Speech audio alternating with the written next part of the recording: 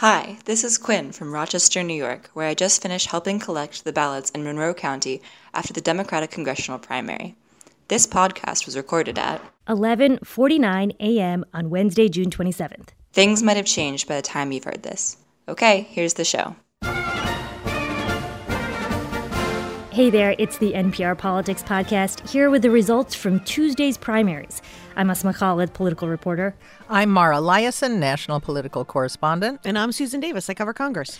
All right, let's start with the name that everyone knows this morning. My name is Alexandria Ocasio-Cortez. Last night, she was up against Joe Crowley, a 10-term incumbent in New York City. It's time we acknowledge that not all Democrats are the same.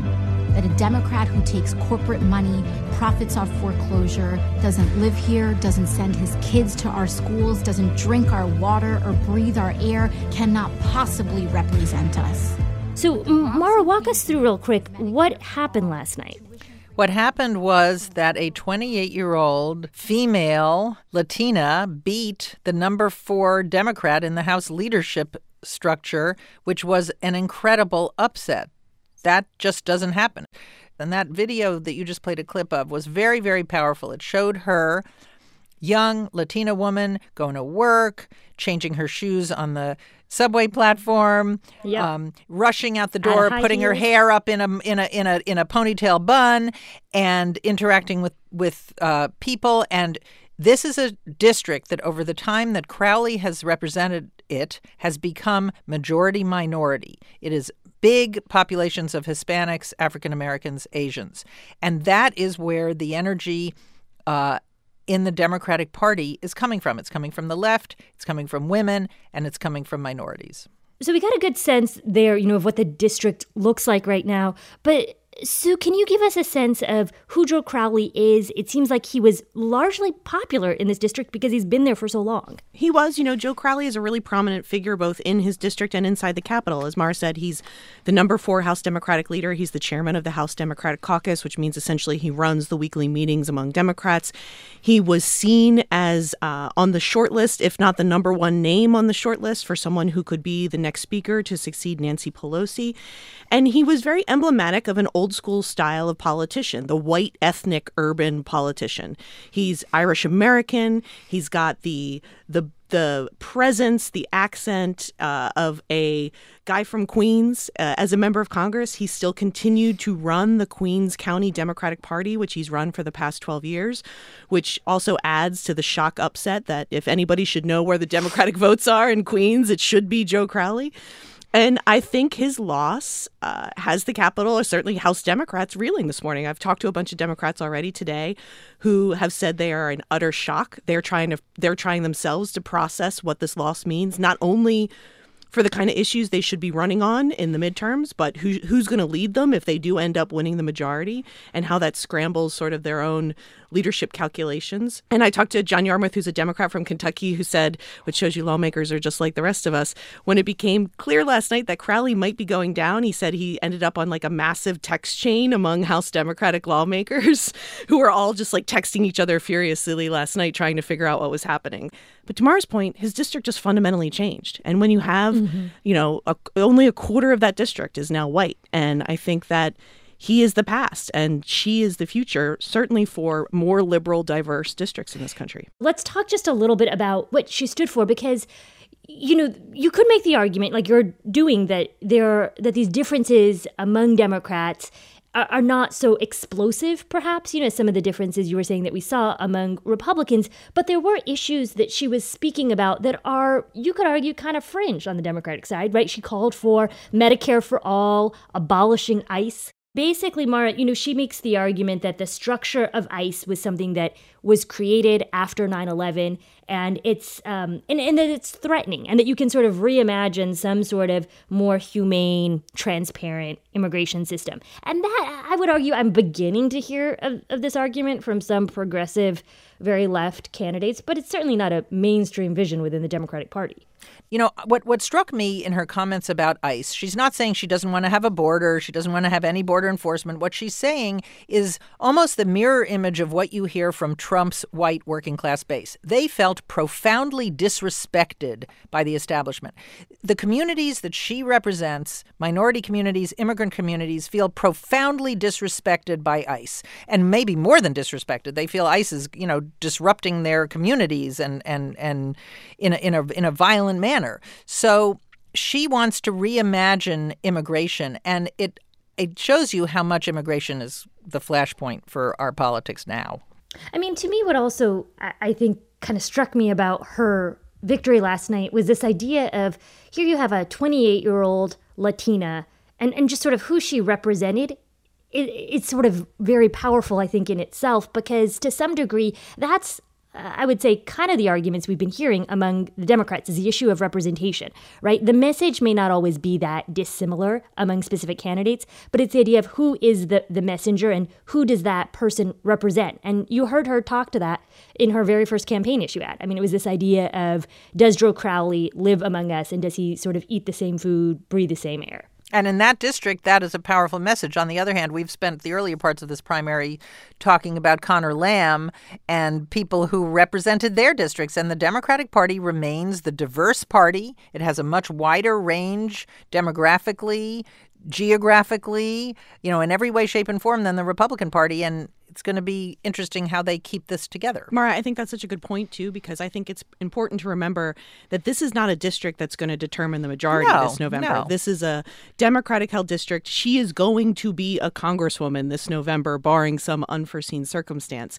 And the question is, because she's such a high-profile candidate now, because her win has so upended the system, I think her issue set and the things she's campaigned on are going to be relevant. And I think she's the kind of candidate that Republicans want to elevate. They want to point to her She's issue the open set. border candidate. Medicare for all, abolish ICE, free tuition. Yep. And they are going to make her a symbol of what they want the Democratic Party to stand for. A cartoon symbol, because believe me, there's not going to be any nuance when they finish with it. And you're right, and I've talked to Democrats say about the abolish ICE thing, and they are trying to equate it to when Republicans campaign on abolishing the IRS. Like they don't really mean we're not going to collect revenue anymore. That's right. It's just a construct of the system. And however, abolish ICE is a pretty provocative statement. Very provocative. That in suburban, more moderate districts is something that could very well be used as a weapon against Democrats. That's right. And Republicans are so much better at weaponizing things than Democrats. I mean, it's almost as if some Republican from Idaho or the deep South campaigned against the IRS, the jackbooted thugs of the deep state federal government. And, try as they might, Democrats were never able to make that into the generic Republican. But this is not a data point in the ongoing debate about what is the best way for Democrats to win elections. That's not what this race is about. She is the right candidate for her district, just like Connor Lamb was the right candidate for his Western Pennsylvania blue-collar district. Mara, to that point, though, I mean, what I was intrigued by is that, the attention is certainly focused on New York's 14th because this was a huge upset. But there were similar candidates, you could make the argument, young progressives running in, the New York 9th, the New York 12th, who certainly gave Democratic incumbents a run for their money, but they did not win. And it sort of speaks to the difficulty of actually beating an incumbent. That is an extraordinarily difficult thing to do, even though last night might have been a good night for a couple of progressive Democrats. Right, and it was in New York. I think at the end of the primaries, we'll have a little scorecard about how many progressive insurgent candidates won primaries, and we'll see how it comes out. So Mara, the thing is, though, when you talk about progressive Democrats, we can look to Maryland last night, the governor's race there, the Democratic race for governor, in which we did have another progressive who won. Ben Jealous, the former NAACP president, who received a lot of support and backing financially from Bernie Sanders. And, Mara, did you see similar trends to what we saw in New York in Maryland? Because for much of this midterm season, we've been saying that, in these intra-Democratic parties, we have not been seeing the progressives come out on top. And in Maryland, it seems like, yet it was another win for a progressive candidate. Well, also, these are Maryland and New York are blue states. I mean, in some of these other races where we saw the progressive lose, they were more competitive districts. The candidate who ran on an anti-establishment platform won. So it shows you again, this is where the energy is in the Democratic Party. So, what I found really interesting about Ben Jealous's victory is that we now have a Democratic guy running for governor who is African American in Maryland, as well as a Democratic candidate in Georgia who's African American. And what I find notable about that, not that it's the first time this has happened in Maryland, that Maryland's had a black guy who is a nominee, is that right now there are no black governors anywhere in the country. And so there's some thought that could this year be different, and could we actually see an African American governor win? And I'd love to hear your thoughts, Mara, because my sense is that Maryland will be an extremely uphill battle for Ben Jealous, even though it's a blue state. Maryland theoretically should be easier for a Democrat, any kind of Democrat, African American or not, except that they have a very popular Republican governor, Larry Hogan, whose approval rating is around 70%. and what's interesting to me, I didn't even think it was possible for a politician to have a 70% approval rating in this climate. The thing that I really keep on fixating on is that as the parties are pushed more and more to the extremes, the left on the Democratic side, the right on the Republican side, the three most popular elected officials in the country, based on their approval ratings, are three Republican governors of blue states: Larry Hogan in Maryland, Charlie Baker in Massachusetts, and Phil Scott in Vermont. So that shows you that voters actually don't like extreme polarization. I think that one of the reasons those governors have been successful is that they have proven capable of governing, that they have been able to pass things like budgets and laws and work with legislatures of an opposing party, and that ultimately voters like results. Yeah, and guess what that doesn't remind you of? Yes, Congress, right? Exactly. Yeah. So I think that is part of what makes these governors popular and effective, is that when you see your government working, you think this mix is working. Voters keep on sending more extreme members to Congress, which increases polarization and decreases the ability to govern, and they hate it. And then yet maybe what we really want deep down is actually just someone who's able to work across the aisle and actually govern and get things done. Yeah, I think so. But we vote against our own interest. All right, so let's move on to Republicans, because we have not talked at all yet about any of the GOP races last night. And it seems that it is better to get a Trump endorsement than actually run a Trump-esque campaign. That may be the lesson of these midterms so far. Trump has been supporting a lot of establishment candidates lately. One of those we can look at is a race in New York where Dan Donovan, who was backed by President Trump, won the primary. And I know that some Democrats had thought that they could potentially make that district competitive. So this seems to kind of, I would say, dampen those hopes. And tell us a little bit about who Dan Donovan is and what this means for this particular district. I would also say on this point that I think a good reminder why we should always be skeptical of Beltway conventional wisdom is, as I was leaving the Capitol last night and in conversations with smart Democrats yesterday, they were convinced Joe Crowley would win his primary very comfortably, and a lot of Republicans were worried that Michael Grimm was going to beat Dan Donovan in his primary. And we should say Michael Grimm is a former New York congressman who resigned amid a guilty plea for tax evasion. Is that right? Yes. So Dan Donovan is the incumbent in the race, and he was someone who is being challenged by Michael Grimm, who had held the seat before him, former FBI agent, as you said, a convicted felon, served some time in prison, and was out and wanted his seat back. But Michael Grimm is very emblematic of his district, at least in terms of style and accent. I mean, he is just Staten Island through and through and through. And so there was this, and he was running as the most Trumpian candidate in the Republican primary, which is another theme we've seen this year in the Republican primary races, is that who is the most loyal to Trump. And Dan Donovan has not been the most loyal to Trump. He did things like vote against the Republican tax legislation last December.